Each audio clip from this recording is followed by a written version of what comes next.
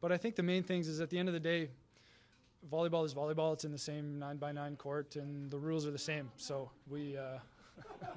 Is that on the back of your shirt? Yeah, it's on the back of the shirt. You did. A little free shout out for you. And it doesn't matter who's on the other side of the net. You need to still execute to the best of your ability if you want a chance to win. That's right, Brett Walsh. Welcome back, ladies and gentlemen, to the 9x9, the 81 square meters of the best volleyball coverage on the internet. Today is Tuesday, March 28th, 2023. It is episode 61. My name is Rob St. Clair, live from Chicago. That is Everett DeLorme, live from Toronto, north of the border. 61 episodes, Everett, my guy. We're That's a lot. There. That's a lot. We're 8 away from that magic number. Ooh, we've got to do something special for that one. I didn't even think about that. We might have to do something a little bit special for that one. I wonder when it's going to fall. We should figure that one out later. But yeah, 61.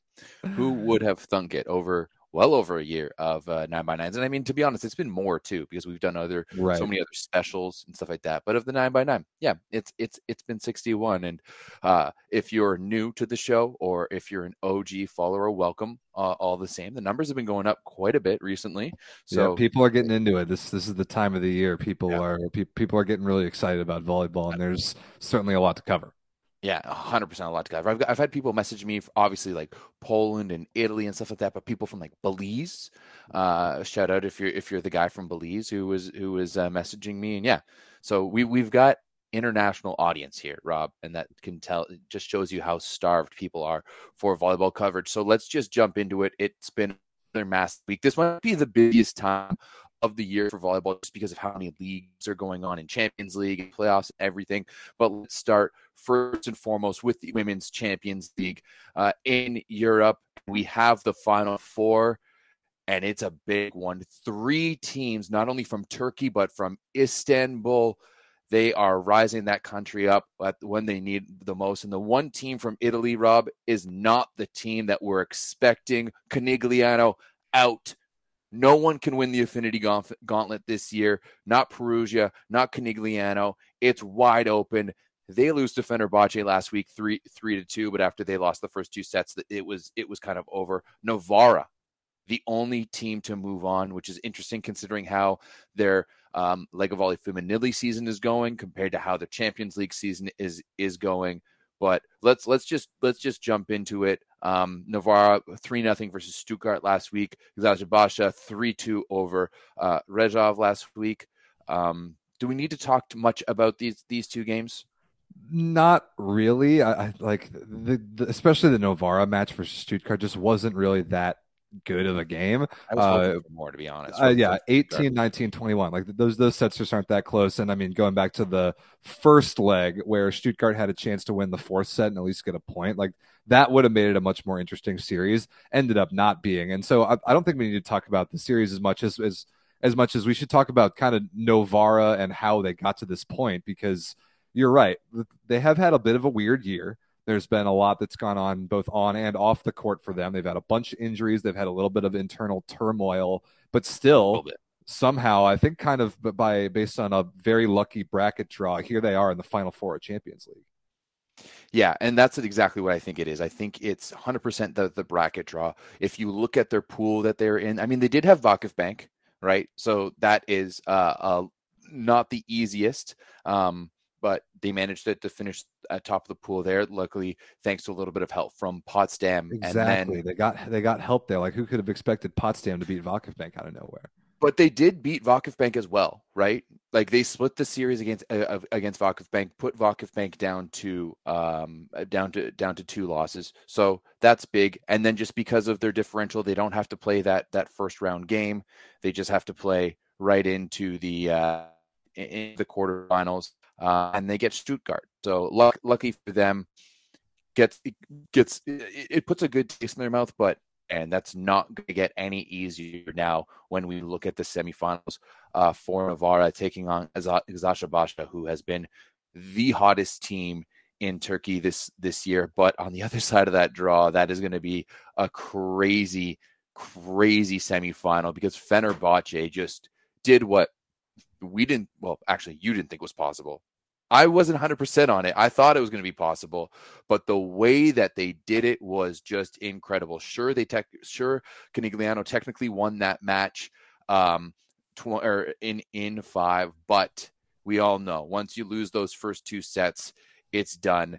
And Fenerbahce, they look good. They look powerful, especially in this setting where they can have Anna Cristina and Vargas and Fedoritseva all on the court at the same time. This is a dangerous team to play against, and they show by taking down what was regarded as the top team in the world before that.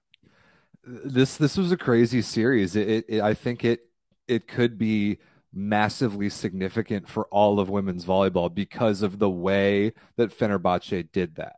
Now, we already talked about the game that they won at home, just like beating the brakes off Conegliano 3-0. But to come into a hostile environment on the road in Italy in a do-or-die game, great atmosphere, like Fenerbahce won the first 25-23. It was not that close. Conegliano made a huge comeback. It was 8-1. I think it might have been even 10-1. Irina Fedorovtseva got back to the service line. She was like the second server of the entire match for Fenerbahce. She ripped off 7 or 8 points or so in a row, including 4 aces in that first set combined, was just absolutely untouchable from the service line. And then she turned it around, did the exact same thing in the second set.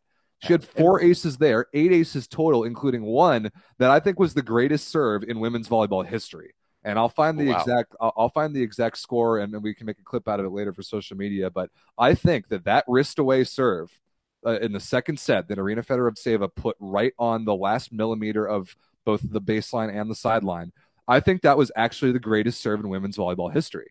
And Conegliano they absolutely could not handle it. And I'm really glad that our friend Berkay from Turkey put this in the chat. I saw him say this in the Discord, and I agree. This is a women's volleyball team that is playing men's volleyball right now. Yes, absolutely. They're playing men's volleyball, and it's working. One thing that I do want to mention, though, even though they did go up 8-1, possibly 10-1, Conegliano did bring that gap back. Right? It was 16-13, 21-18, so they still had that 3-point spread. Hawk had 8 points in that first set. It was kind of a battle of the Titans. You could tell that Conegliano got knocked back, but I think that they just kind of got deflated, brought that gap back all the way and quickly. But then Fenerbahce, to their credit, was able to just really stabilize everything, keep that 3-point gap all the way to the end. And this, to me, is just a team with a lot of firepower, but has a lot of maturity and clearly has good leadership with the way that they were able to hold off the Conegliano comeback after that point. I don't really look into it that way. I think that Fenerbahce was in control of the entire game. I don't think that it's weird. I don't even think they're that mature of a team. I think that they look at Conegliano the same way they look at every other opponent they play, and they actually don't care who's on the other side of the net from them. I think they're actually sort of a less intelligent team, but in a good way. They literally do not care. They do not care about the opposing matchup. It doesn't matter, because if they execute like they did from the service line and attacking high balls, they play a very simple, basic, strategic style of volleyball, and it does not matter what is going on the other side of the net from them. They don't care. They don't care they don't really care about playing defense. They're not a good backcourt defensive team. They don't care about diversifying their offense. Their middles have 5 attempts combined in 2 sets. Like, they literally do not run the middle. They don't run the middle behind the setter. It doesn't matter. That's why I'm saying, they're playing sort of almost a primitive style of men's volleyball, where they're just hitting the ball as hard as they can from the service line, and they do not care what a team is doing against them. And if they have a good day being physical and just dominating people in those categories, they're going to win. They don't care who it is. And my concern was, I don't know if that's sustainable. After they did it in the first game at home a couple weeks ago against Conegliano and won that 3-0 stunner, I'm like, whoa, that has to be an outlier. There's no way they can do that again. And then they did. So I don't really even know what to make of this Fenerbahce team, because they're almost like the Piacenza Coppa Italia run on the men's side in Italy, but now there's more data behind it. They've now done it twice. I feel like that is, I don't know if that's a fair assessment. I would give Fenerbahce much, much more credit. Like, this is a team that has been doing this all season long. Right. And then added Melissa, more or less. But once again, they added Melissa Vargas to the mix. and that was always the indication. But they've continuously been like one of the top teams in Turkey, right? They've continuously been up to that point. But I definitely agree with Berkay and yourself that they're playing men's volleyball right now. Right. They bang hard on the pins. They serve tough from the baseline, and that's exactly what I said a few weeks ago when we were previewing this series that they were going to need to do to put off Conegliano, and that's what they did. They banged serves from the baseline. This is a physical team, maybe one of the most physical teams that we've ever seen in women's volleyball. It's unreal how they play the game, and you're right. There's not much detail to this game. I kind of like it. Berkay's coming into the chat as well. He's a savior today, saying it doesn't look like they studied them well. Robin talked like Vargas, like she was watching her for the first time in life. She couldn't even remember her name. Well, you reap what you sow on that one. I mean, I don't know how you could sleep on a team of Fenerbahce's talent. Melissa Vargas is, I mean, you could certainly make a case for her as a top 5 opposite in the world. I think that's would be pretty fair right now. I would put her above Karakurt, above Stisiak, like really probably 4th outside of Egonu Hawk-Boskovic in some order. Like Melissa Vargas is unbelievable. Just because she hasn't played on the national team or any national team in a while doesn't give you an excuse to not know who that player is. What's crazy too is that she's doing it on the left side, right? Like she's lining up opposite to Fedorovtseva, and they have or is she? That's not correct. Yeah. Okay. Vargas is the opposite, and she plays like an opposite, and she's awesome. You're right. Yeah, you're right. She's always been awesome. Like we've seen this the last couple of years. She goes and plays in China, makes a bunch of money, comes back to Fenerbahce midway through the year, and immediately makes them a Champions League contender. It's like it's not the first time we've seen this from them. But the thing is that they have 2 players that can do it, right. Whereas Kelsey Robinson Cook did not look good in that first set. She was 0 for 4. She was 0 for 4 there. Catherine Plummer, she was 2 for 6. They only had Hawk scoring for them, whereas it was Anna Kristina and Vargas for Fenerbahce. And Fedorovtseva, who's clearly the best server in the world in women's volleyball right now. Like you cannot beat a team that has 8 aces in 2 sets. When a team only has to win 2 sets to advance in the series, if they get 4 aces from one player in the first set and then 4 aces from that same player in the second set, it's over. Her serving was something that nobody could have seen and nobody could have prepared for because it's just that good. Like that's kind of what I'm saying. There's only so much that you can do to prepare for a team that doesn't care who you are. They don't care about the matchup. They're going to go bang balls from the service line. They're going to go rip high balls on the wings. They're not going to set the middle. It doesn't matter. They're going to hit the ball as hard as they can. They're going to use their physicality, and it worked. I'm stunned that it worked against a team of Conegliano's quality, and it absolutely did. I'm really excited for this all Istanbul matchup now, especially in the next round, where you have Fenerbahce taking on Vakif Bank, it's always been revenge game. Yeah, Super Cup revenge game. That's going to be a big one. But Eczacıbaşı has been the big team in Turkey all season long, right? They haven't really lost a match. But now you have Fenerbahce taking on Vakif Bank. Vakif Bank has been the dominant force in women's volleyball in Turkey now for a few years. But Fenerbahce has all that history. I think that one is going to be a banger, and the crowds are going to be into it. Yeah.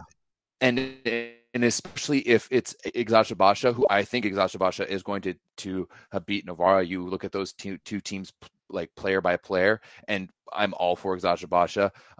If you compare Karakurt to Tiana Boskovic, I don't think there's even a comparison right now in the way those two teams are playing, which is interesting because, of course, Karakurt is Turkish. She is the Turkish national team. But if you end up having Eczacıbaşı move on against either of those teams, the super finals are going to be absolutely unreal. And where is it? It's in Turin. That's where the finals. It's kind of a shame it's not in Istanbul or Ankara. Oh man, could you imagine? Yeah, absolutely. If that game was in Istanbul, it would be there might be riots. There honestly, probably would.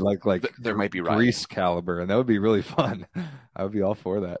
I mean, we should address the Eczacıbaşı series just a little bit and tie it into their next game because they did beat Rzeszów in 5. Once they took 2 sets, they got on the board in the 4th set. It was over. Somebody made the point in the chat earlier, and I kind of agree. I think Novara might not even be able to put up as much of a fight as Zhezhov did. I think No. Zhezhov is a team that they don't have a horse like Karakurt Boskovic. Like they don't have that player they're going to give all the balls to. They're going to have to be balanced and play good defense and be scrappy and just kind of win long rallies and do what they can. Novara is a team that is more similar to Eczacıbaşı, but just not as good. And a matchup that Eczacıbaşı is extremely prepared for. So I totally agree with you. I very much like them to get to the finals. I think Zhezhov is a much better coach team with Stefan Antiga there. Yeah, shout out to Antiga. Than on the other side with Navarra. So yeah, I honestly would expect this one to be 3-0, 3-0, right? Maybe Navarra wins a set at home. Maybe. But I expect the other one to be an absolute bloodbath because there's two players on that team, on the Vakifbank team, that are going to refuse to lose. I mean, the entirety of that team, the defending champs, they don't want to defend that. But Agonu, this is her time to shine. Right. This is her time. This is what they signed her for. This is what they signed her for. Everything prior to this doesn't matter. Right. There's only two things that truly matter, and that's the Süttenlar Ligi playoffs and the CEV Champions League. And so I think that this one is going to be an absolute bloodbath. I wouldn't be surprised if we see a five set go to golden set in this one because it is going to be unreal.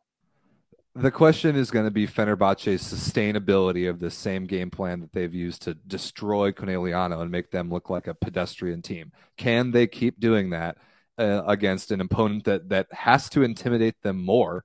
I mean, I don't know why they would really care particularly about Conegliano, but Vakifbank is, I think, domestically a little bit of a different beast. Even though they did it much earlier in the year, I think that the chance of Fenerbahce getting a bit intimidated might be there. And just the volatility of using ridiculous service pressure to win games, that you can't really rely on that, as we've talked about in several tournaments in the recent history.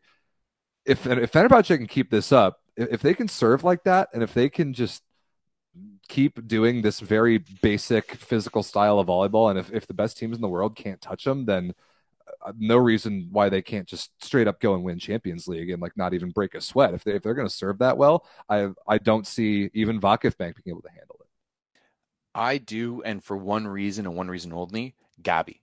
Right? If there's one player, like I don't think Kelsey Robinson-Cook or Catherine Plummer are up to the task when it comes to like the big serving like that, and they don't know if they have enough like character and personality. Once again, they come from that American system that is very much let's do this together, which is fantastic. There's nothing wrong with that. But Gabi has that attitude. She's used to being the number one on this team. She's used to going up against the best players in the world, both for Vakifbank and for Brazil. So if there's one player who might have to just go, I'm just going to pass the entire court myself. Like I don't even know who they have as the second left side at the moment for Vakifbank. Ben Karabayama lately, she's been pretty good, but it's not like Gabby. But like once again, like Bayama, Serbian, like she knows those big serves, having played with Tijana Boskovic. Bayama is American, Everett. Nice try. Oh, right. Sorry. We see Gabi be targeted in reception even less than Vakifbank's libero or than Brazil's libero. Like Gabi 100%. is the best serve receiver on any team that she plays on. And I agree with you. I think there's one player that can handle it just from the like that dog in her perspective that's going to refuse to lose to Fenerbahce. Then she might have to be the player. You also got to get a good Egonu day because she's going to be hitting a lot of out of system balls. But also too, when you think about it, just like Burkai said in the chat, like Conegliano was kind of looking over Fenerbahce, right, and not prepping for them, clearly not ready for them. Vakifbank will not make that mistake. No. Right. Not only do they know them from having played against them, lost to them multiple times this season, but now that they took down Conegliano, who was quote unquote the number one team in the world up to that point, I just don't see it happening. Like I don't see a 3-0 happening. I see this one being a dogfight. Okay, so who's your pick? Right now, I have to go with Fenerbahce. Right, because just the way that they're playing, the way that you have the three-headed monster. Right, offensively in terms of firepower, Vakif just doesn't have it, right? They're going to have to pass well enough to beat Vakif to beat Fenerbahce down the middle for Vakif to win. Like that's what you need to do. And Agonu has to have an all-time game where she's efficient, much more than she usually is. She needs to be much more efficient, and Gabi needs to score 15 plus points at the very least.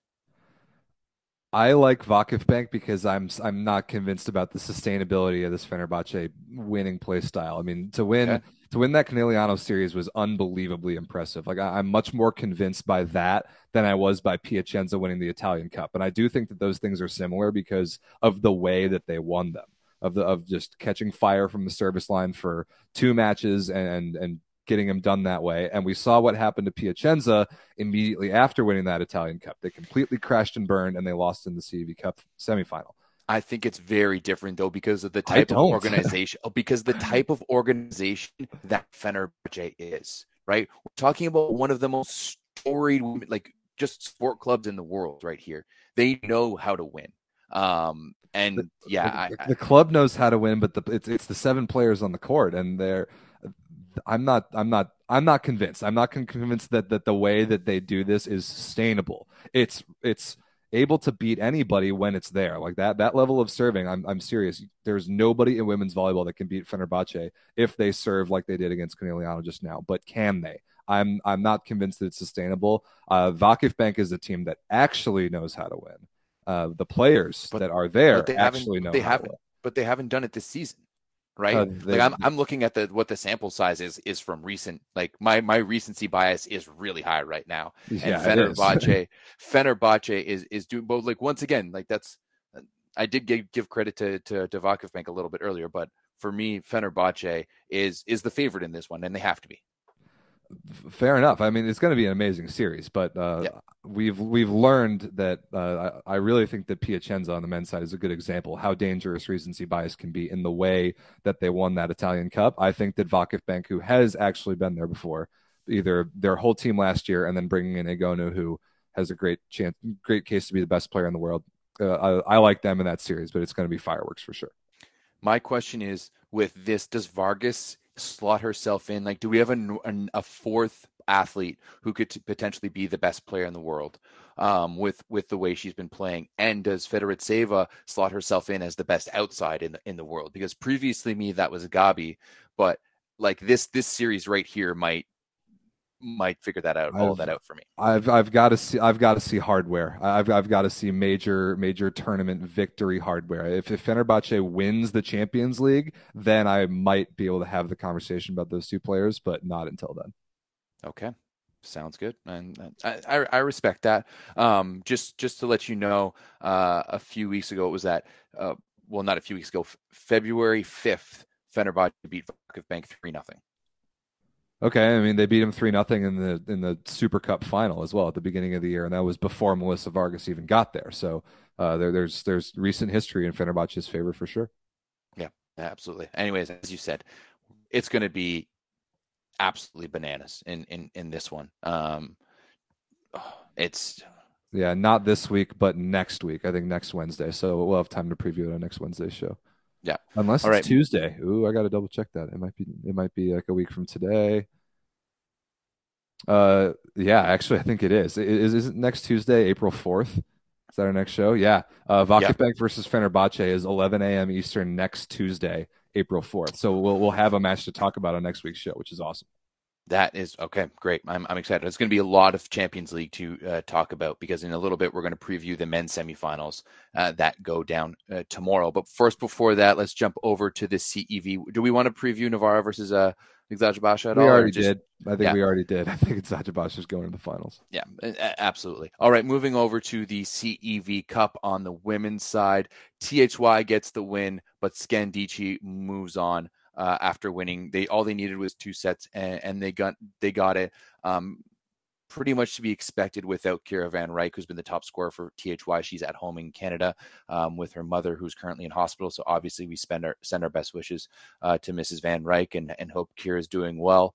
But Scandicci moving on to the finals, and they will be taking on Alba Blaj out of Romania. They beat Targoviste in the all-Romanian semifinal of the CEV Cup. Thanks for participating. Pretty much. We said this entire CEV Cup on the women's side. The Scandici versus THY series was the final. Congratulations to Scandici on winning the 2023 CEV Cup. Great. I'm not going to watch that series. Scandici has way more talent than any team in Romania could ever field, and we don't really need to talk about it. But it is unfortunate about this THY Scandici series. I was excited about it. I was hoping it was going to be better. Like the first match was worse, and that was when THY had all their players. And this one, THY fought a lot harder. They played good volleyball without Van Rijk and without Naz, their starting setter. And they played good volleyball, went up 2-1, but in the end it wasn't enough. So I'm giving the trophy to Scandici right now. Yeah, might as well. And I mean, to be expected. I don't think there's any. Oh, I was going to say there's no Turkish teams, but obviously there's this one team, and maybe Galatasaray. No, I don't think they're in this competition either. But yeah, sure. Give this one to Scandici, second best team from Italy right now, taking on a Romanian team. I just don't think that's going to happen. Real quick, Burkai in the chat once again.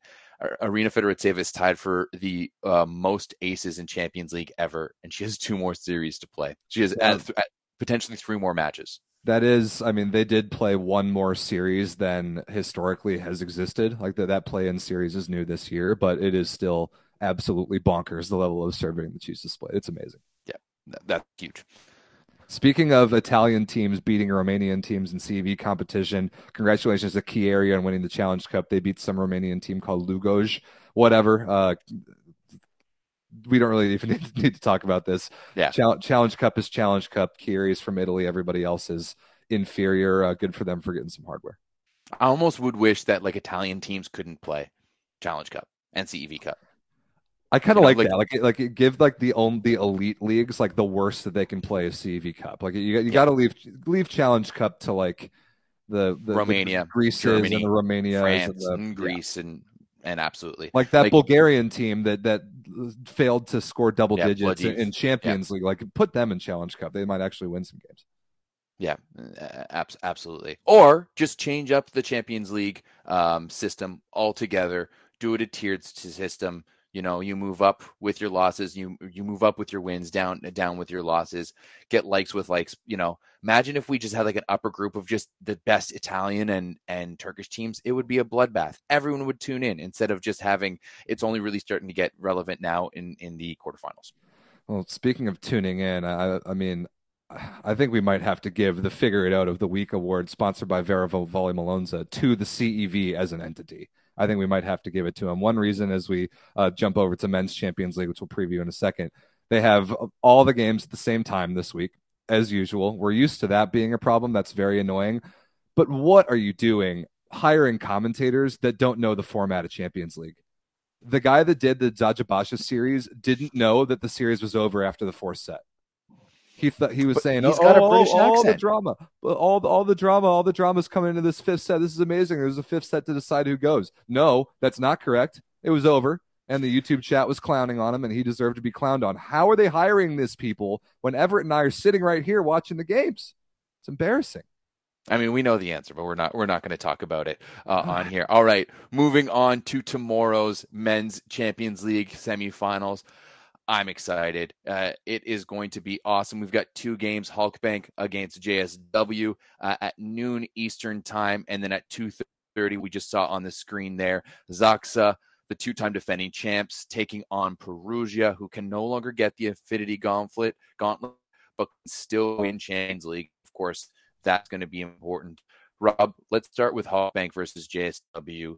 This is going to be a very, very good series. This one's a toss-up. I truly believe it. And this may be controversial, but I have a penchant to say that it's going to be Halkbank. Just the way this team is playing, the way that they played in the last round, how we've seen JSW struggle since the beginning of the season. At the beginning of the season, I thought that this was a team that was destined to sweep the Plus Liga, win the trophy easily, and be in the finals of the Champions League. But since then, it hasn't really happened, whereas Halkbank has been very, very good and consistently good.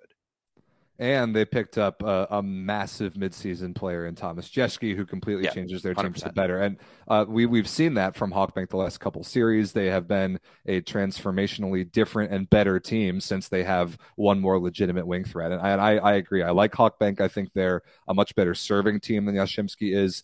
My question in this series, and the thing I want to emphasize, is clean volleyball. The ability for Hawkbank to play clean volleyball versus Yashemski, who is a pretty clean volleyball team. I think that is a strength of theirs. Like Fornal, Kleveno, and Popivchak is a gnarly serve-receive unit. It's way better than Hawkbank's. Yashemski is a way better defensive team than Hawkbank, but Hawkbank is a better serving team. So I think that's kind of the key matchup. Hawkbank tends to get into some of these games that end up kind of being rock fights. Like they're sloppy, they're physical, all sorts of weird random stuff happens. It's always really fun to watch. But Yashemski is a total style counter to that. They're very different than Lube, who Hawkbank just beat. Lube gives away points for free like they're just a charity. Yashemski will not do that. And I'm curious to see if Hawkbank can earn all of those break points that they're going to need to separate from them in this series. Yeah, you're very right about that. One thing, though, I think that Hawkbank is a very emotional team, which can be bad at times, but can be very, very good at times. Like if you have, if the momentum is behind them, they're a tough team to stop. You've got two fantastic wingers with Namir and Jayski, obviously, but to me, it's going to be really interesting to see the setting matchup versus the old versus the new, right? You have Ben Tunayuti, who's been there, he's done it, he's won a Champions League, he's maybe not a legend, but he's an A-tier athlete, pretty close. I mean, if he had been the starter for France when they won the Olympics, it would be a different story, but unfortunately for him, that was Guizal. But, he was the guy that helped build this French team into the program that they are today. And at his size and the way that he's able to do it and still be successful is ridiculous. But Micah Ma'a is, to me, like one of the most electric young setters that we have, just in terms of his all-around game, the way he can block, the way he can serve, the way he can hit the ball onto. Just he has such a feel for the game. Volleyball is such a meet between the art and the science, and there's some players who rely so much on the science, and there's other players who rely so much on the art. Micah Ma is a damn Picasso, baby. The way he plays this game is so entertaining. It's so fun to watch. And that's why I cannot wait to see this matchup from the setters, because they have so many weapons at their disposal, especially JSW. I don't think that their weapons are necessarily as good, right? They don't have the bazookas that Hawkbank do, but they have solid machine guns all around. I mean, you're talking about weapons, and Hawkbank's starting outside hitter is Nicolas Bruno, who hit 11 balls in 5 sets against Lube and hit negative efficiency. They have two weapons. We've also seen Bruno. We've all, 100%. They have those two weapons without a doubt. But we have at times, not recently, but in the past 5 years, we've seen Bruno drop 25-point games for Argentina. We've seen him be there. Like he's one of those players that doesn't need to be high scoring, but can be high scoring. Right. So, but I don't think like with Kleveno and Fornal and Boyer / Hadrava, imagine if we saw Hadrava in this series, how happy you'd be. They have solid everywhere. But like if we're talking video game scores right here, especially in attacking, like Namir's a 90 for sure. Jayski is he's like a high, like he's maybe like an 87, 88, but his attacking scores are like up in the 95s. And the other guys, I would say the other guys are all probably like low to mid 80s. I think that Stefan Boyer is going to be the most important player in this series. Absolutely. If he clean volleyball, if Stefan Boyer does not give Lube levels of free points away, I really, really like Yashemski, and I'm going to pick him. I'm going to pick Yashemski to win the series over Hawkbank.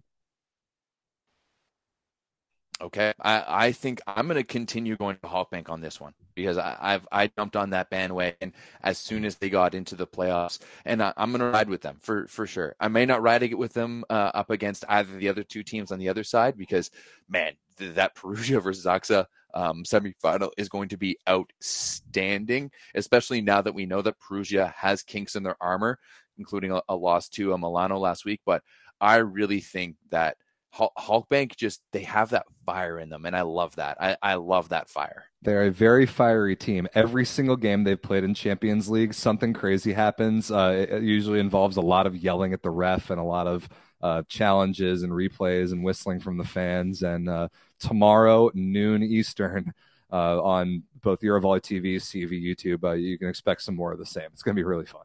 Yeah, that was going to be a fun. Definitely, if you aren't already in the Discord, make sure to get your butt in the Discord, because know it's going to be popping off. We've got some JW fans, we've got some Turkish fans stands in there, so it is going to be a good one. Now, Rob, let's move on to the second game, going down at 3:30. Yeah, 3:30 Eastern time. 2:30 Eastern. 2:30. Yeah. Did we switch back with the clocks? Yeah, we did. I think Europe just had daylight savings time. So Flash Score told me 2:30 p.m. Eastern. So I'm gonna hope that's right. But I think this might be my. I mean, I've already said it a couple times. The series in this Champions League, they just keep getting better. They keep getting better and better. And this one is everything that a volleyball fan could have dreamed of like 3 years of all the post-COVID storylines in club volleyball all lead up to basically this series right here. Yeah, absolutely. I mean, there's so many storylines, like Zaksa, who has like remember their first championship, they had to go through like quite a gauntlet, right? Lube, Zenit Kazan, and then Trentino. Yes. Yeah. And then Trentino. They had a little bit easier time last year. But wouldn't it be something if they were able to do the three-peat up against Perugia, who is undoubtedly the number one team in the world right now? Even though they didn't win the Italian Cup, even though they lost to Milano in 5 last week, it doesn't matter. They're still the number one team in the world at the moment. But on top of all that, you have Zaksa's son, if you will, the glory man of Zaksa, now playing for Perugia. There's just so many beautiful storylines in this, and I cannot wait for it to go down. Yeah, reigning Champions League MVP Kamil Semeniuk playing against his hometown team this series, and we've talked on the last couple shows, and it's continued to go this direction, that Semeniuk for Perugia has not been particularly good.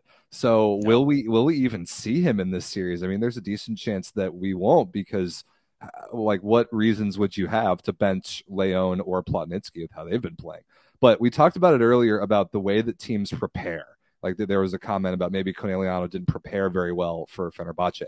You better believe these two teams are going to prepare. Nobody prepares quite as well as Zaksa does. I think part of their success the last two Champions League was their just elite abilities to prepare for other teams and understand matchups. That is a very high volleyball IQ team, and it is a team that has been there before. They pick up Bartosz Bednor's midway through the year, like, amazing pickup. But other than that, everybody else has won Champions League last year, and a decent number of them won Champions League the previous year. So Champions League success runs through this club as of the last couple of years. They're the two-time defending champs for a reason. If there is a team that I think might be able to beat Perugia in the world in a two-match series, it would be Zaksa. So I think this is going to be closer than anybody's come to really convincingly beating Perugia this year. If Zaksa beat Perugia, it won't be in both matches, right? No, if they do, I think it's in two scenarios. Either Perugia wins one of the games in 3, and then they win in 3. Like, sorry, Perugia wins one of the games in 5, and then they win in 3 or 4. Right, where they, like, the game where they only need to win the 2 sets. And I think that if there's going to be a game that they can win in 3 or 4, it'll be tomorrow at home, like playing at home in front of their home fans. We know what Polish fans are like. We know what Zaksa fans are like. That is going to be a rabid environment. Or this one's going to a golden set. I can see 100%. How could you not? How could you, it would be outstanding. I could see a situation where Perugia just comes in and dominates tomorrow and really silences that crowd, especially the way that the team can serve. Right? If they can serve tough on Bednors, who's definitely the weak chink in that armor when you've got Soji and Shlivka, like, if they put that pressure on Bednors and he can't handle it, I do see Perugia taking the win away tomorrow in 3 or 4 and having, like, just a stranglehold on this series. because like they are, even though Piacenza beat them from the baseline, they are a very, very one of the best serving teams on the men's side. They're terrifying. Absolutely. Yeah. I'm really interested to see in this series how fatigue plays a factor. Perugia is in the middle of a battle in the quarterfinals in the Scudetto, which has gone not nearly as easily as they would have expected. They've got to play a match this weekend to advance. Everybody thought they were going to beat Milano 3 times and not have to worry about a game 4, but that hasn't been the case. And Zaxa, meanwhile, with all the makeup games that have needed to happen in the Plusliga, and as busy as that schedule is, they've got their last weekend coming up this weekend, and Zaxa, as we'll talk about later, is going to have a very difficult playoff run as well. These two teams are playing a ton of volleyball. They're playing a lot of very meaningful, very draining games. It's a hard travel schedule. Which one is going to handle that part of it better? I think that's going to be something to keep an eye on. That's why I think maybe Perugia has a bit of a hand, like a bit of an advantage. They've played less matches this season due to the crazy Plusliga schedule. They did have the World Club Championships, but I mean that's so far in the past.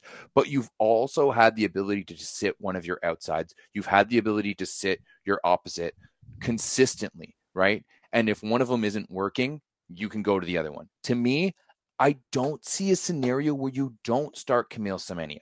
Right? When really? You don't, absolutely. I don't care. I don't care about how good he's been recently because let's be honest, he has been bad. However, like he is still the reigning MVP of the Champions League. You're going back into his home arena for the first time.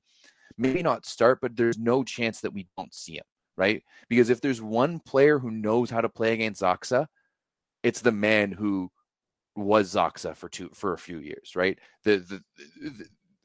Their son, as I said, like he knows them so well. He knows that system so well. He knows that building so well, and he's going to get invigorated by it. To me, there's no way that he doesn't play in this match. Absolutely no way. If I'm the coach, I bring him in. I have a chat with him tonight, and we're like, "How are you feeling? How are you doing?"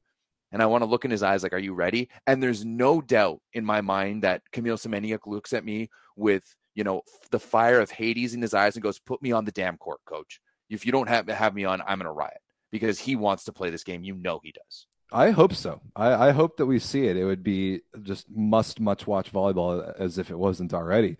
But what case can you make to bench Wilfredo Leon or Ole Plotnitsky with the way that they've been playing? Like Plotnitsky alone from the service line, I think is a must play with how he's just dismantled teams from the baseline. And I'm fascinated to see how they're going to do with that. But I do really like the point that you made that Perugia has a lot more depth than Zaxa does. A lot more. Not only do they have more options in this series if they need it, but they've had more options in the last several months. That the players don't have quite the wear and tear of the season that Zaxa does. So I agree. I think that is a narrow advantage for Perugia.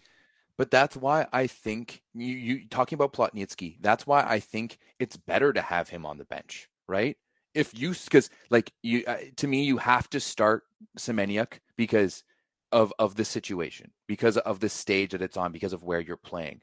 But if you have in your pocket Ole Plotnitsky, who is used to coming off the bench, and is used to playing that role, who has been a fantastic passer, right? He had 4 aces in his last match. Maybe not as offensively gifted, but we've seen Semeniuk kind of struggle a little bit. It is going to be, I think that having Plotnitsky in your pocket is having like an ace up your sleeve playing poker. Yep, certainly helps. Same thing with Herrera on the right side. I would expect Rikliski to start, and then if he's mediocre or you need a little bit more of a lightning bolt, you put the Cuban lefty in, see what happens. I mean, that's the luxury that Perugia has. They've got 3, even you could argue 4 very capable middles. They've got 2 liberos. Like they're ridiculous. There's a reason why they're the number 1 team in the world. So tomorrow, 2:30 Eastern in Poland, it goes down. Everett, who's your pick? Who do you got? Perugia. Like this team was constructed for this. It was built for the Champions League. It was built to win championships. The Italian Cup doesn't matter. You know what matters? Champions League. You know where this team has choked the past few years? Champions League and the Scudetto playoffs, right? You can only focus on one at a time, and the first and foremost is Champions League. because Zaxa is their biggest competition in this tournament. It For doesn't sure. matter who's on the other side of the bracket. You know, this is like the CEV Cup. It doesn't matter for Scandici because they just beat the hardest team, right? This is their hardest match right here because Zaxa is going to come in prepared. They're good. They know how to win, and they can do it consistently. So this to me, Perugia. There has never been a bigger series and never been a bigger set of matches for Perugia in the club's entire history than these two right now. I completely agree. This is a franchise defining series. And for that reason, I'm gonna pick against him. I'm gonna pick Zaxa. You said it. The Champions League is where Perugia has choked the last couple of years, and it's not just this team. It's been last year's team too. Was built to win every competition they played in, and they failed in every competition they played in except for last year's Italian Cup. They choked in Champions League. They choked in the Scudetto. Zaxa did not. Zaxa overachieved each of the last 2 years with phenomenal talent for sure, but not like Perugia. Zaxa's process, Zaxa's experience, Zaxa's, I think, fearlessness and embracing of the moment is something that I have a lot of faith in. And I think that it's proven itself the last couple of years. They're not scared of the Perugia matchup. I think they're one of the only club teams that can legitimately say that. And I don't want to use the C word. I don't want to put the C word on Perugia in this potential series again, but we've seen it the last couple of years. There might be in a franchise defining series a little bit of this going on. I'm not sure. I mean, they're not Polish, but don't put that on them.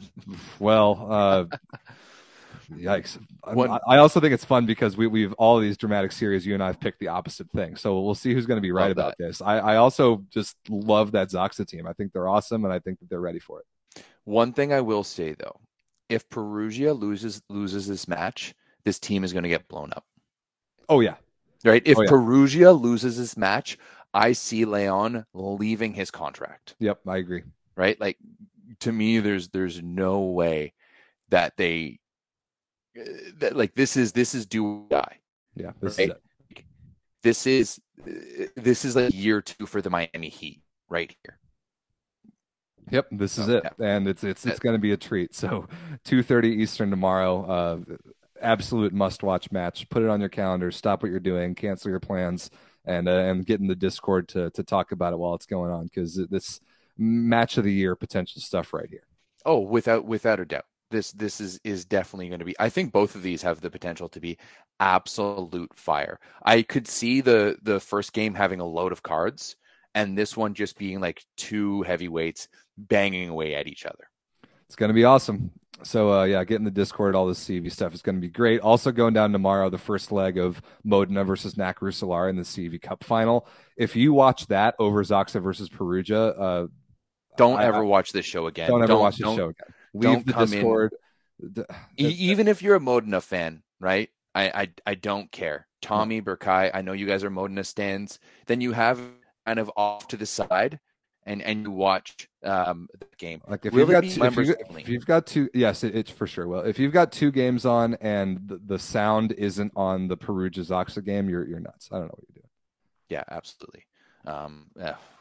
I'm excited. It's like it's tingling inside. I know, dude. It's gonna be so awesome. I cannot wait. Yeah, this one is going to be absolutely bananas. I love that we're on either side of this. It is going to be fun. Very fun. All right, so I think that's it for CEV. A lot going on. That was a lot of good discussion. We'll have plenty to talk about on next week's show. But Everett, before we turn our attention to the domestic leagues, what are you wearing over there? It's a nice looking shirt you got on. You know what? Looks good. It feels good. It's soft. And it's our merch. So if you want to support us, this is the best way to do it. Head over to thatvolleyball.store. You can go check it out, buy some of our merch, and you can check out all the other great things that we have over there to offer on thatvolleyball.store. And use the promo code SPICY, all caps, for 15% off. We still got that going, right? Oh, absolutely. I think we might just keep it in perpetuity for all of our good friends here who watch this show. Yep. And come on, Berkay, if you have the sound on for the Modena game, because you know there's not going to be a commentator, right? No, why would no? No. I mean, but then again, given some of the commentary we've had recently, if it's Louis or Keith Michael, then it's acceptable. But otherwise, don't do it. Yeah, I don't know who they're going to put on the Perugia game tomorrow, but I have a feeling I'm not going to like it. Won't be us. No, I wish. Well, let's get in the Discord. The link to the Discord's in the description of the video here. If you're not already, it's the best online volleyball community by far, and you're going to want to get in that, especially for tomorrow's games. Yeah, it's going to be awesome. All righty, moving along. You want to do Italy? Yes. Yeah, absolutely. We have to jump into Italy because there has been not one but two games since we last talked. All series are sitting at 2-1 right now. We have 4 teams. I was hoping that at this point we could at least have a chat about one team had won, because these are all best of 5 series. But as Rob and I were talking about before the show, last Wednesday was one of the best days of volleyball we've had in a long time. Awesome. 3 of the 4 games going 5. It was unreal. First, let's just go down some of the results from that day. Milano beating Perugia 3-2 in 5. Ridiculous match.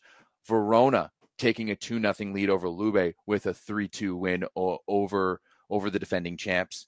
Modena going up to 2-0 in their series with a 3-2 win over Piacenza, the Italian Cup champs. And then Monza even things up against a Trentino squad that was in a tough spot with some and then this week's matches weren't as good, but basically pretty much everything flipped the switch. Everything went back. Perugia won, Lube won, Trentino won, Piacenza won. Yeah, that's exactly what happened. Wednesday was an awesome day. Like those 4 matches were phenomenal, and really the least exciting one was Monza, like the 7 seed beating the 2, and we'll talk about that series in a bit. I think we should talk about it like series by series, so we're not here for like 3 hours. Let's start with the Milano Perugia series, because this was the one that we all expected to be 3-0, but on the shoulders of Osniel Mercarejo, who is phenomenal, and Agustin Loser from the service line, Milano beats Perugia in a match at home in 5 on Wednesday, so they're at least on the board in the series. My take on this one was Perugia was asleep for 2 games. They like didn't get off the bus, expected they were going to win no problem. Milano, to their credit, took a 2-0 lead. Perugia figured it out. They forced the 5th, but in a 5th, anything can happen, and Milano won. Is that a similar reaction to what you had? Yeah, absolutely. I do think that with this Milano team, they have the ability to dig deep, and just go for it. Like through and through, this roster is actually quite good. And they have the ability to kind of beat any team, but I don't know if they consistently. I thought Yuki Ishikawa was fantastic in game number 1. Has kind of slowed down a little bit since then, but Agarejo was fantastic for this team. Matteo Piano was as well. He hit a 71%, 5 for 7, and added 4 blocks. So he was a big presence in the middle. 14 blocks overall for Milano. 14 blocks as well for Perugia, with 7 coming for Leon. And that to me, that was the big story. This team was Leon and no one else. Semeniuk struggled coming off the bus. He was 4 for 9. It's 4 for 13, and then got subbed off. Plotnitsky wasn't all the better. He was 5 for 11 with 4 aces, but they just couldn't figure it out. Herrera started the match. He wasn't great. Then they went to Richlicki. He was all right, 12 for 21, but still, you could just tell that Milano wanted this win so bad, but I really think that they emptied the tanks to get that win on last Wednesday. I totally agree. I think that's kind of what we saw in the second leg. Perugia responded from a blow with a counter blow of their own. The second set was very, very good. And if because Milano took the first, if Perugia had lost that second set in overtime, there would have been legitimate fire alarms going on inside that organization. If they went down 2-1 in this series, we would certainly have a lot to talk about. But they were clutch late in the second set and then didn't look back from there. Ole Plotnitsky was great. Wilfredo Leon was not so great. But this is the nice thing that they have is you can pick like 2 outside hitters out of a hat and put in a world-class one off the bench when you need to. So nice for Perugia there. But I agree with you. I think Milano, they will look back on Wednesday's game that they won as one of the highlights of their season, but unfortunately I don't see another one of those happening. Yeah, we've seen this from Milano all year long, where they come through with a few random fantastic games, and then they just kind of fade away into existence after that. They just don't have. They're so good. They're very good everywhere, but they just don't have that one athlete that can really pull them up and out. Whereas if you look at Perugia, they have like 5. Yeah, they have so many of them. Even 6 when you consider Gianelli in there as well. That's exactly what I was just about to say. The setter disparity in this series is an absolute joke. It is a joke how much better Gianelli is than Paolo Porro. It's crazy. Yeah, no, it's yeah. I mean, even in the Italian depth chart, Porro is he's still just that little boy who wears a jersey that's way too big for him. Yeah, I'll never forget how he was swimming in that mode in a jersey when he was the backup a couple of years ago. All right, so my question about this one though, Everett, like we talked about Perugia. They're playing maybe the match of the year tomorrow in Champions League. They're going to have to turn around on Sunday, go to Milano on the road again, and potentially get this series done. I think on talent alone, they're going to be able to do that, but that is a lot of volleyball that they're playing. Is that a concern for you? A little bit, yeah.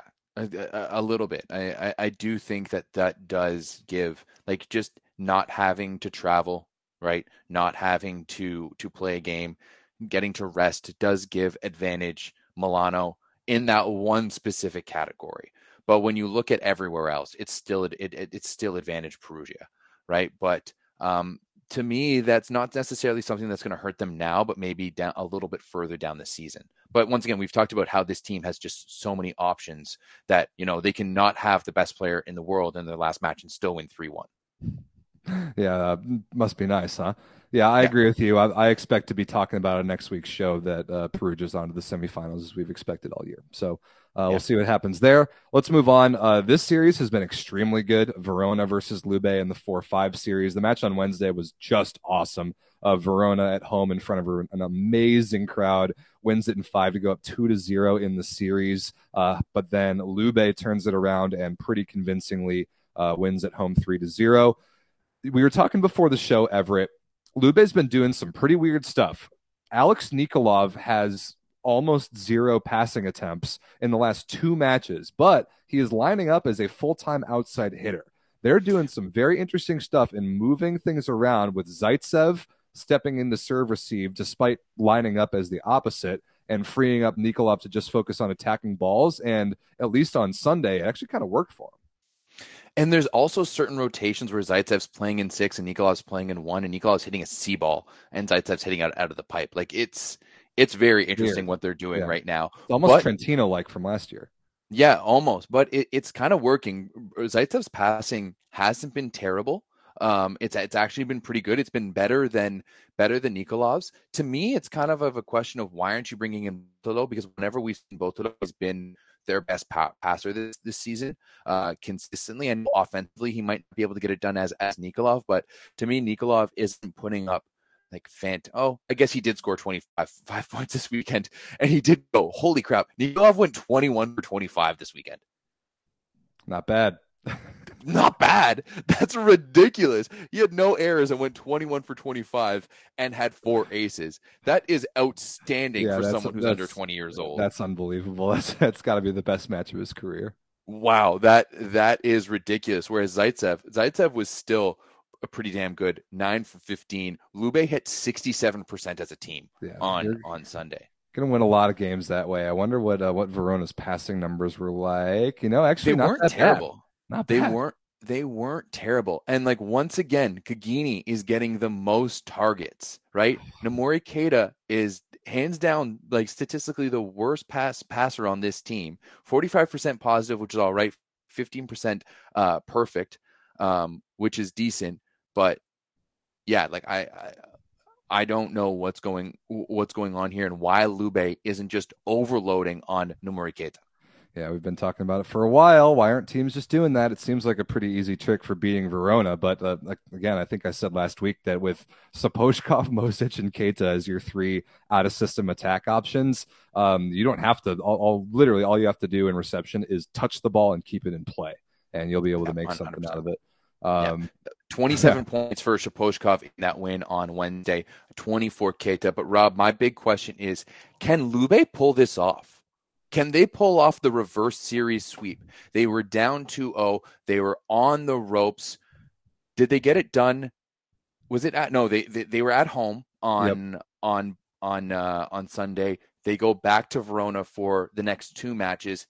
Can they get the job done? And can they pull off an improbable come from behind sweep? Not the next two matches. They are the 4 seed. They are the higher seed. So if it goes to match 5, it'll be in Civitanova. They did this last year. Lube in the semis last year went down 2-0 to Trentino before bringing that series back to win it in 5. And we talked about it was really Trentino collapsing and a very different Lube team. But it wouldn't be the first time.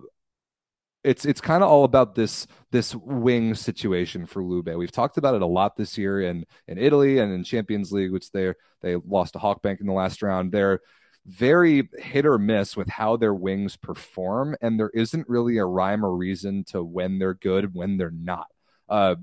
So I'm kind of curious to see just what Lube chooses to do. Like a point in the chat, like a good move from Blengini to hide Nikolov in reception in five of the rotations, to just let him hit balls, and then promptly he goes 21 for 25. If Verona wants to win this series, they must do it this weekend. Verona cannot allow this series to go to match 5. They must win it at home. They must do that. Otherwise, I would absolutely, if Lube gets it done this weekend and forces match 5, I would pick Lube for sure to advance. Especially with the way that the Verona crowds have been this year. Like, to me, watching Superliga over the past number of years now, Verona's just kind of been sleepy. You know, they get some good crowds sometimes, but this year they have been something else. They've really, truly gotten behind this team, and they've had one of the best crowds in the Superliga. So if they can't get it done here, we might as well just give this series to Lube. Right? And like, this is an organization that knows how to win, with still some athletes on this team that know how to win, right? You still have Checo, who, you know, he's a sleepy bear, and it's springtime, so he's woken up from hibernation by now, right? I think it's about that time. You think somebody got him to shed some of that weight off hibernation? Absolutely. You know, Oro is running him through his paces at home. Take that as you will. But I mean, hey, 67% for the Lube team in the last match. You have to think that this is going to be a dangerous team, and Verona, it would be a shame if their season would end that way, for it to all come crashing down. But part of me wouldn't be surprised. Yeah, me neither, especially when you still employ Radostin Stoichev to coach your team for some reason. Yes, that game is Saturday, right? That's the only one that's on Saturday for match 4. Yes, that game is going to be on Saturday. Whereas all of the other 3 matches are going to be on Sunday. Yep. So big one there. I definitely think that Verona's best chance to win the series is at home on Saturday. Next series is one that I don't really think we have to spend that much time on. It's Trentino versus Monza. Monza gets a nice 4-set win at home this past Wednesday, but the obvious asterisk was no Micheletto, no Pedrascanin, and hardly any Lavia for Trentino. There was a sickness bug that kind of swept through the locker room. So we saw Zavaronek and Kaziski on the left side, and we saw Gabriele Nelli on the right side. And that is not a recipe that's going to win you any games. So Monza obviously had to get that one done.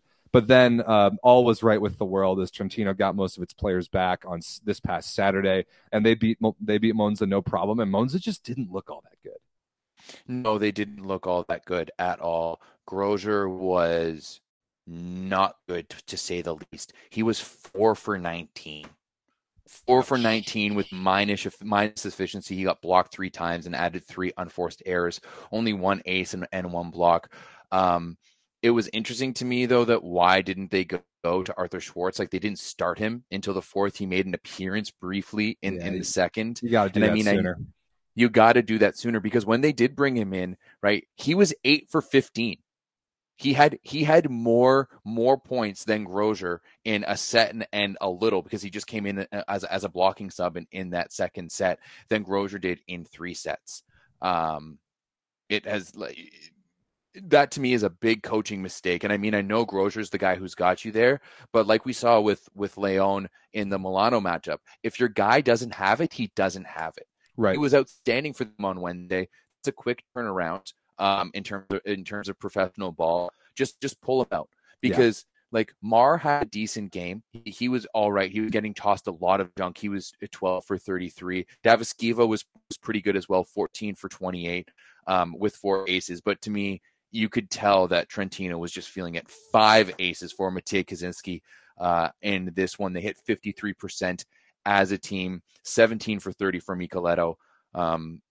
It was impressive for Trentino's side, and I would like to see Monza push a little back. They are going home on Sunday, but they're going to need a much better game out of Gregor Grosier to even have a shot at this one.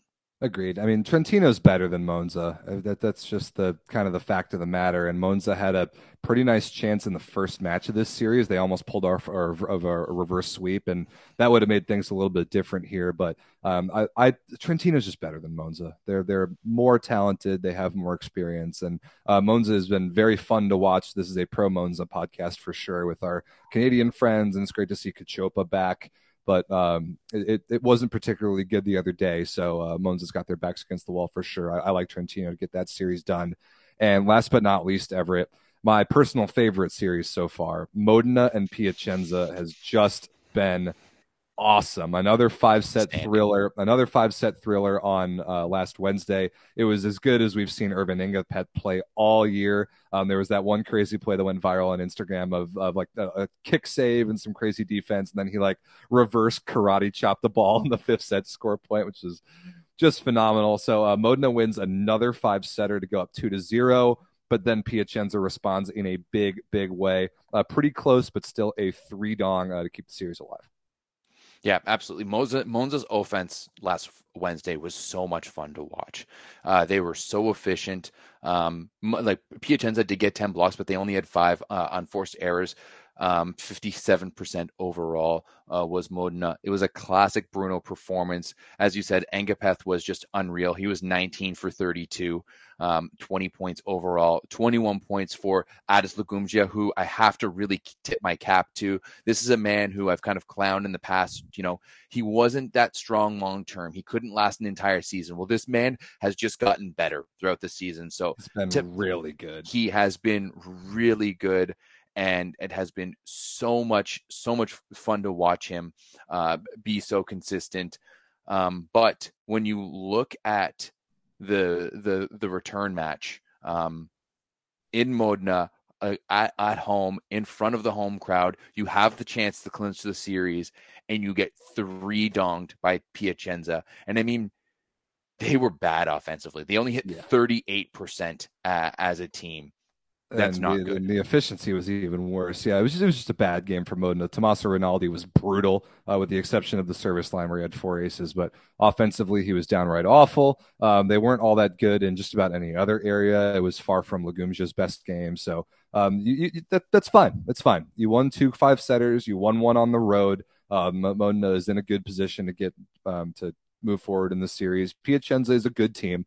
They're obviously going to punch back, but again, the question is this weekend in Piacenza, can they extend the series a little bit further? I think that's, I mean, obviously it's a key match, but I think it could really be a season-defining moment for Modena if they can win that one on the road.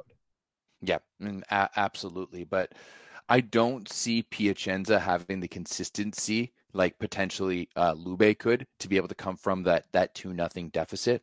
I definitely see Modena bouncing back, although they do have the CEV Cup match this week. So that does add another match to their schedule. And this is not a young roster. No, it's not. With Daddy and Engapeth and Bruno. It was my pleasure, by the way, to put Daddy on the thumbnail for this week's show, and I think I might just have to keep him there. I think he's our. We need more Daddy. Imagine what we need to do is we need to add Daddy to the other side so that he's like the third. Oh, he's behind us. Yeah, he's behind us. Maybe with like a bit of a halo, like he's God or something. Well, he is. I think what I might do is like randomly hide Daddy Stankovic in one of our assets, like a random one of the assets during the show, just like hide him in there, and everybody has to find where he is. I think that might be. I love that. I love that idea very much. I think that's really good. Okay, Let's definitely do that. Yeah.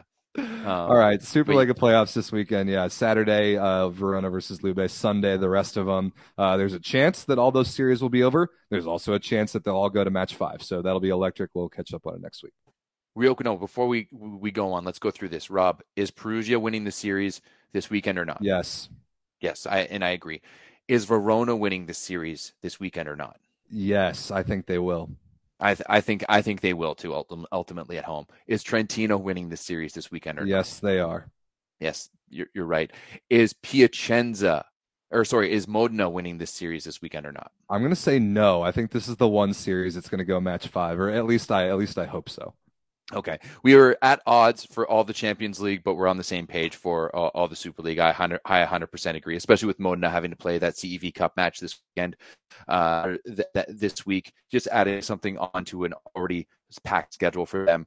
And Piacenza is going to want some revenge, and they're going to want to do it at home too. Piacenza playing 5D chess to lose in CEV Cup, so they don't have to play that match, and Modena will, so the Piacenza can be fresher for Imagine if they had to play each other this weekend too, and we just had straight up Modena versus Piacenza all the way through.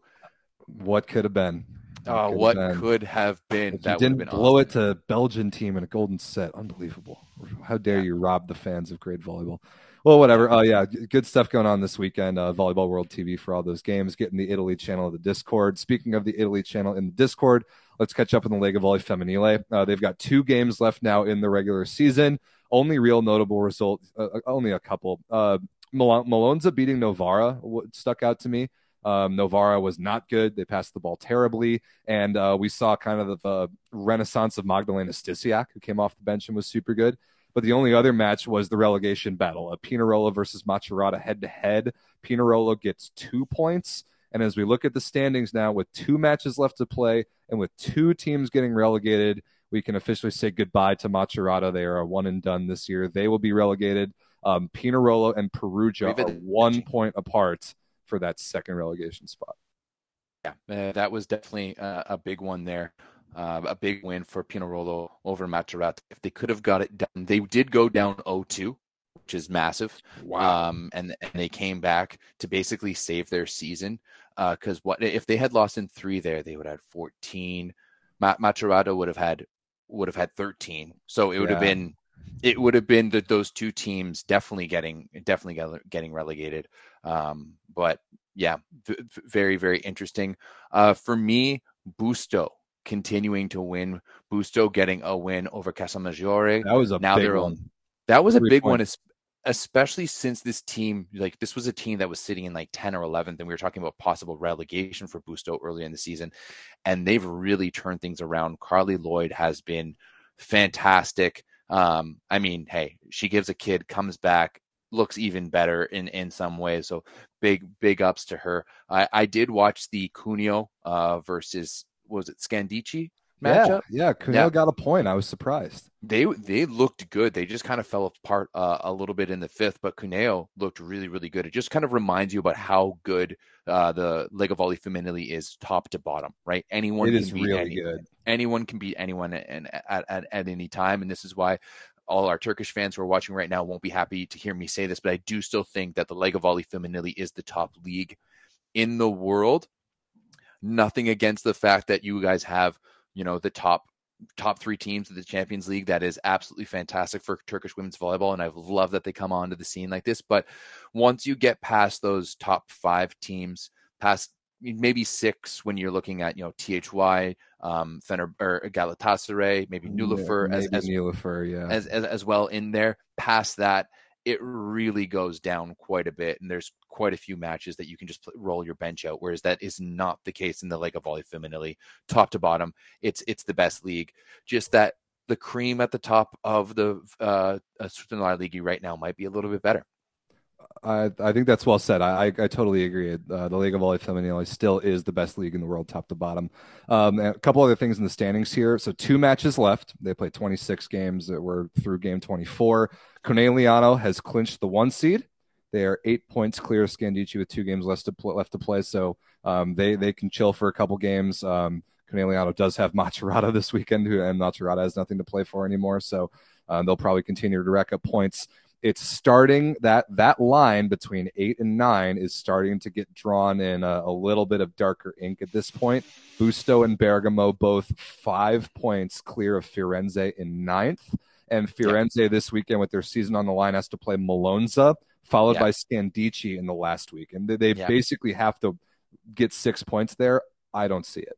No, me neither. Bergamo does play Scandicci this weekend, and next weekend they are going up Casalmaggiore, so it's not easy for Bergamo either, but they just need to hold, right? Getting 1 point, right? If I mean, Firenze, if they don't, 1 point would do it. If Bergamo got 1 point in their last 2 matches, they would be safe because even if Firenze got 6, Bergamo would have them on tiebreakers. And Bergamo hasn't been all that good lately. They've lost a couple head scratchers, and I would think they would put up more of a fight in the games than they have. But they had a very good early season, and they're coasting, and they're kind of the opposite of Busto, who had a rough early season. They've been way better since. So even though those 2 teams are tied in points and basically every other number, 2 different teams right now heading in 2 different directions, even though they both probably will make the playoffs. Looking at the Busto schedule, though, they have Malonza, which, that is going to be a little bit difficult. And wait, that's in the last week. Yeah, they have Cuneo this week. This weekend, they have Cuneo. Do they have the ability to catch Casalmaggiore? Do they have the ability to get out of 6th or out of 7th into 6th? Because you would much rather play, in my opinion, Malonza than have to play Scandicci. I agree. I think that is possible. Like Busto certainly could and probably will beat Cuneo. The thing is that Casalmaggiore has Pinerolo this week. True. And Pinerolo is not good, although now they have kind of a newfound life in their season, so you never know what happens there. But Casalmaggiore is better than Pinerolo. So they've got an easy schedule, and then Casalmaggiore has Bergamo last. Bergamo in the last, yeah. Very interesting kind of 3-team race there, 6, 7, 8. Yeah. Yeah, very, very interesting. I kind of see it staying how it is, though, if I had to guess. Yeah, me too. Yeah, and I see that as well. I mean, I think any team is motivated not to be in 8th. For sure. You don't want to be in 8th because you don't have even a sniff of a chance up against Conegliano, who doesn't have the added stressors of Champions League and is just fully focused on winning the Scudetto. Yeah, I'll see if that can be the championship. Why doesn't the women's side have a cool name? Yeah, the Scudetto is a cool name. We might as well just call it Scudetto. Maybe it is called Women's Scudetto. Somebody Italian in the chat help us out with that. Conegliano, maybe they can take a silver lining away from getting dusted in Champions League by winning everything they can in Italy. So we'll see. Yeah, 100%. It would be a good story for line for them. And for sure. I mean, I still want Firenze to win. My heart is still for them, but I don't know if it's going to happen. I think the math is a little against them at this point. So games this weekend. We'll check it out next week as they go into the last week of the season, see if anything changes. Speaking of the last week of the season, the Plus Liga, Everett. They have finally caught up with all their crazy games. I think today there are people talking in the Poland channel in the Discord. There's like, why is there no Plus Liga today? It's like the first day in like 3 weeks that there haven't been any matches being played. But every team in the Plus Liga has now played 29 matches. We've actually got a couple who have played 30. So Stal Nissa and Barkom Lviv from Ukraine, their regular seasons are over. And what's interesting about these standings, Everett, is that going into the last weekend, there's not really that much drama. Like the playoff field is set. Like Nissa has clinched. Lublin can't catch him. So we know the 8 playoff teams. We know that Bielsko-Biała is getting relegated. What we don't know, and we know like 6, 7, and 8 are locked. Like Gdansk is locked in 6th, Olsztyn in 7th, Stal Nissa in 8th. What we don't know is the top 5. Those top 3, Resovia, JW, and Zawiercie, and then 4 versus 5, Zaksa versus Warszawa. It's probably going to come down this weekend to who gets home field in that quarterfinal series. Yeah, absolutely. And I think it's really too bad that those 2 teams are playing in the quarterfinals because they've been so good in the second half season. Of course, Zaksa adding Bednorz just adds another weapon. Warsaw, like, when's the last time they lost? It's been months. They're on like 13, 14 wins in a row at this point. They haven't even lost in 2023. They've been so good. It's been the return of Arthur Schaupuk, who was getting clowned last season, and this summer for when he wasn't anywhere near the national team. I think he may have. It just adds way more depth to that Polish roster. It's somewhat ridiculous. It's ridiculous that they can't. It is ridiculous. Quarterfinal. It's true. You have so much good. You have some of the best players in the world, and yet you can't get it done. You consistently choke. So I'm not saying it from a vindictive point either. Like, I'm saying, like, it's ridiculous because I love getting to watch Poland last year at Nations League was fantastic. But I do think that for these two teams, Zaksa does hold the advantage. You do have to play Strebski. Warsaw takes on Gdansk, so not an easy team because it's a team just below them in the playoffs as well. But that Zebchev's or JW versus Zaksa match is going to be good. That one's going to be at Saturday at 2:30. Here's the thing, though. Warszawa's playing Gdansk. Yeah, Gdansk can't move. Gdansk is locked into 6th. If Warszawa gets 3 points and Zaksa loses, then even though Zaksa and Warszawa will play in the quarterfinal, home court advantage is a big deal there.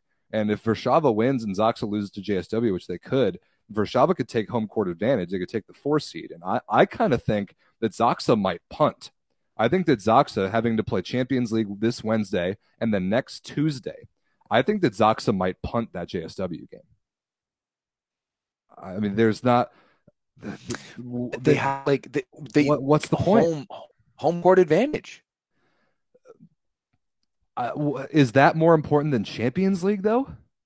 I don't really think so. I'm curious to see. Maybe I'll shoot Eric Shoji a text and see if they have already had some discussions about this. But I could easily see he's not answering you until Thursday or tomorrow after the match. Right, he's certainly locked in for sure. Yeah, oh yeah, I'm not going to bother him until after the Champions League match. But like, we've actually seen it from Zaksa the last week or two. They went on a big road trip. They had like 2 away matches far away in Poland. They played the bench for both of them and they won anyway.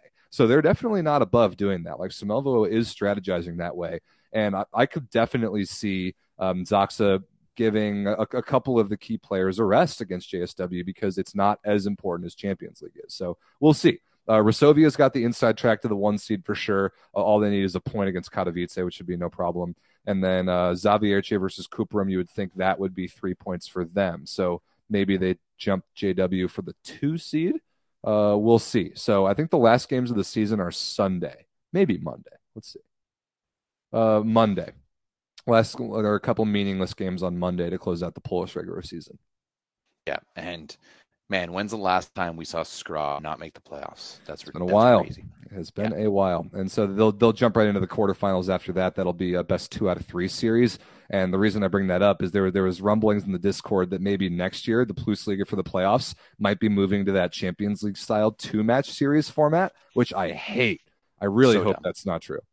So dumb. I understand why you do it for Champions League because you need a consistency of schedule, right? You need to be able to do it that way. But it would be just so silly for you to do the playoffs because, like, especially for like TV ratings and whatnot, that there's nothing better than a game 5. And I just don't think that set score should matter in the playoffs. In your domestic playoffs, the only thing that should matter is if you win the match. I think that should be the only thing that matters. And if you bring like points and golden sets into play, you also might bring in that meaningless game that we see in Champions League a decent amount. And if a team's season is going to end like that, I think that's the worst thing you can possibly do. So I really hope that rumor is not true, but something tells me that it probably is. Yeah, 100%. Especially because, like, I also hate the chintziness of only having to win 2 sets. Yeah, it's stupid. Like, yeah, it's terrible. It's not fun. Comment from a Polish fan in the chat: Plusliga is best of 5 in every series this year, which is crazy. So the same thing that Italy is doing.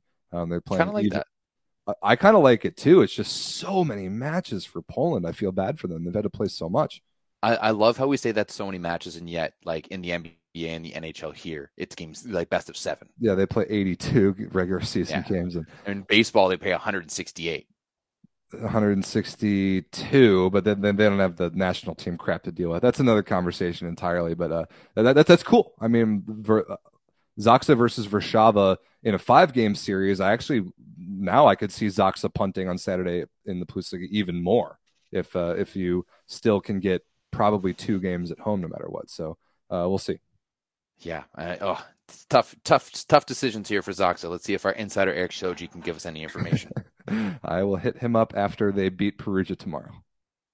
Ooh, okay. We'll see. Okay. I'm on the record. All right, let's move on really quick. Talk about the Bundesliga. Their playoffs are underway, and a couple nice results in the first games of the quarterfinals. One, an upset. Gießen beats Friedrichshafen in 5. Good one there. And some interesting stuff with Lüneburg beating Netzhoppers in their first game 3-1. But talk about the lineups, Everett. We did mention this a couple weeks ago. What's going on with Lüneburg's middle position? Tell us about this. Well, it's interesting because, Lüneburg's middle position has been just chock full of Canadians. You had Pierce Sashenko, Jordan Schnitzer, and Xander Ketrzynski. Now, historically, Ketrzynski has been a right side. That's what we saw play at Ryerson. That's what we've seen him play in the past few seasons in pro, in Qatar, and in Austria. This summer, he moved into the middle for the B team. He did a fantastic job. Opposite to that, you have Lucas Massa, who, playing for Germany this summer, we saw him play in the middle, but we were told that he would prefer to play on the right side. Now, personally, I don't necessarily like Lucas Massa on the right side. He doesn't have a right side approach. He doesn't see the game. He looks awkward at times. His shoulder, his arm swing just aren't that good.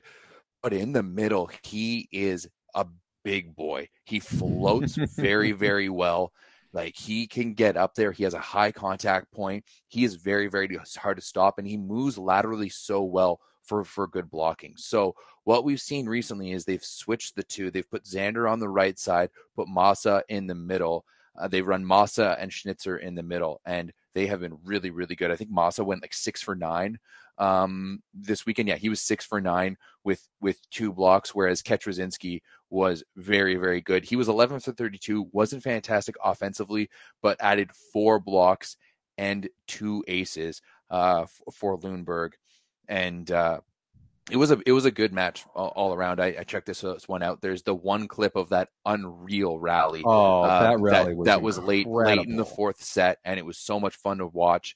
Canadian Byron Katarakis, who's the setter for Netzhoppers, kicked the ball up at one point, and it was just back and forth. But gotta give it to Lüneburg. They used to have one of the worst gyms in the Bundesliga and in pro volleyball. That new gym that they have is so nice, and they pack it. You can just tell it's an atmosphere. They're the number 1-2 ranked team right now, and they're looking good, especially with Gießen beating Friedrichshafen, and they did so without of Jerry Meta, currently suffering quad injury, as a slight tear in his quad. So we saw him a little bit in that one. I don't know if Gießen can kind of pull it off. I think it's a 3-game series in the Bundesliga. Series. Yeah. I'm not sure if Gießen can pull it off. They would have to go win the next one. I guess it would be at home, so that's pretty good. But still, big win for them. Otherwise, Düren beating Hersching, Berlin beating Unterhaching. Those don't really matter. We're going to see both those teams win. Absolutely. But it would be very, very interesting for Gießen to beat Friedrichshafen right after Friedrichshafen signed Lebedew to a multi-year contract. It would be interesting. So, yeah, that right side of the bracket, especially if Friedrichshafen were to go down, you would think that would open up a pretty nice path for Lüneburg to go to the finals. So we'll keep an eye on the Bundesliga. Obviously, Bounce House, the best broadcast in volleyball. Check that out on Twitch. Quickly talk about this just the best. So good.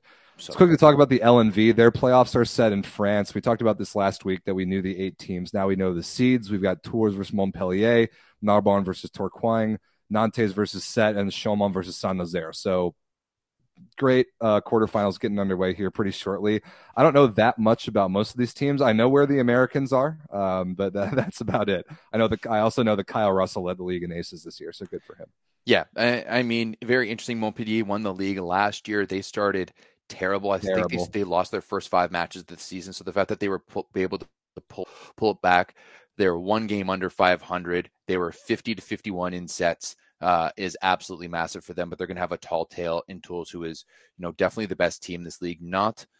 Definitely turned things up. Saint-Nazaire was a team that was in the top 3 all season long and then started to fall quite a bit as of late. So we're going to have to watch that team. That's a team with Kyle Ensing and Quinn Isaacson as well.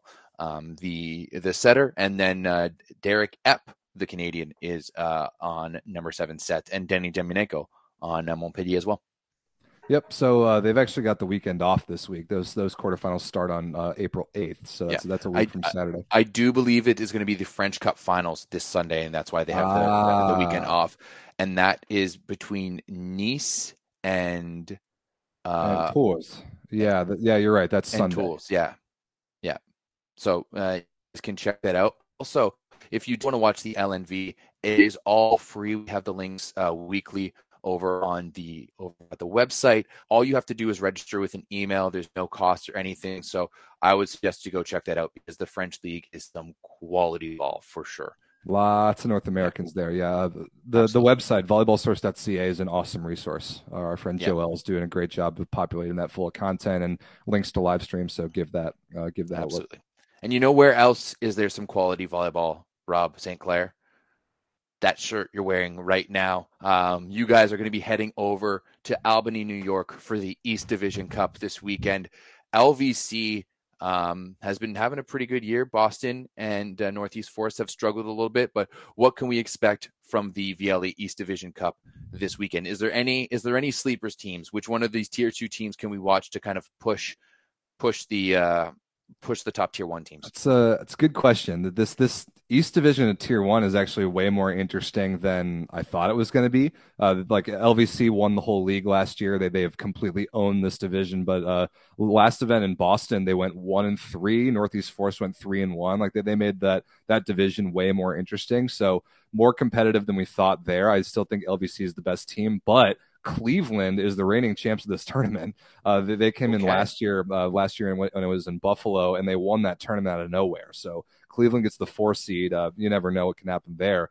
And I want to shout out the Kentucky Unicorns too. They beat a couple tier 1 teams at the Central Division Cup and kind of scared some people. They get Team LVC first thing in the morning on Saturday. So we'll see how that goes. Going to be a good event, 10 teams, 3 pools. It's going to be a lot more manageable for me in terms of running the event than the Chicago one was, with literally double the teams. So that was wild. But I've never been to Albany. I'm looking forward to it. I know our apparel sponsor, Novice, is based there, and they're hosting a party for us on Friday. So I'm stotoked to go hang out with those guys. And they're hosting it before the tournament? That's dangerous. That's dangerous. Friday afternoon.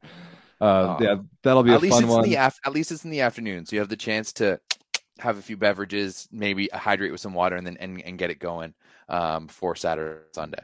Yeah, you know it. A lot of matches. It'll be really fun, all on the VLA YouTube channel. And if you want to hear more about this tournament, tonight I'm actually doubling up on YouTube live shows. We're going around the VLA later tonight, late night edition, 11:30 p.m. Eastern, because my boy Vince is on the West Coast. So later tonight on the VLA YouTube channel, we'll be talking about that tournament. So tune in over there if you want to hear more. Yeah, streams basically all day, Saturday, Sunday. Great. Will you have another... what's the name of your stream again? All day VLA. Yeah, like the all NFL Red Zone style thing. Yes, we will. It's only Great. 2 courts. There are only 2 courts going on at once. Okay. But we will still be running it. I'll be jumping back and forth commentating both that are going on. So 10 teams, 2 courts? Dang. 10 teams, 2 courts. Yeah, 3 pools. There's like 2 3-team pools and a 4-team bracket pool. We'll talk about it on the show later tonight if anyone wants to know about the format, or hit up the website. It's all on there. All right, check that out inside the VLA later with Vince. What's Vince's last name? Vince Zanzuki. Yeah, he's the Phoenix Ascension guy. Oh, awesome. And yours truly, Mr. Rob St. Clair. All right, is that it for this week? Is there anything else that we need to chat about? The only other thing that's worth bringing up is I think I brought up last week that Penn State was the new #1 team in the country in the NCAA. They then promptly went out and lost in 5 to Ohio State at home. So they have since dropped back down to, I think, 3rd.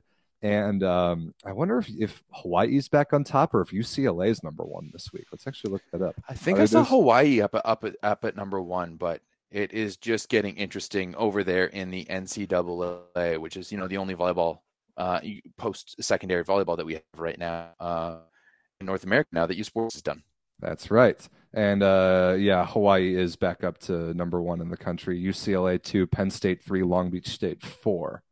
So I think they're just kind of starting conference play in just about every conference. So Big West is really good. MPSF is pretty good. Penn State should get through the EIVA, no problem. MIVA's not that great this year. Who's the best MIVA team? Loyola at number 10 in the country. Yeah, that's not so good. But Off the Block blog, who we've shouted out before. If you want to follow Lopes, baby. Vinny Lopes is the man. If you want to follow men's NCAA, offtheblockblog.com is the spot. Absolutely. We should chat with him.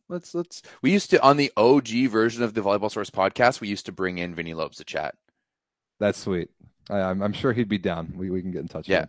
absolutely. Especially as we get towards championships in like the first weekend of May. Yeah, 100%. I think we should do that. Oh yeah.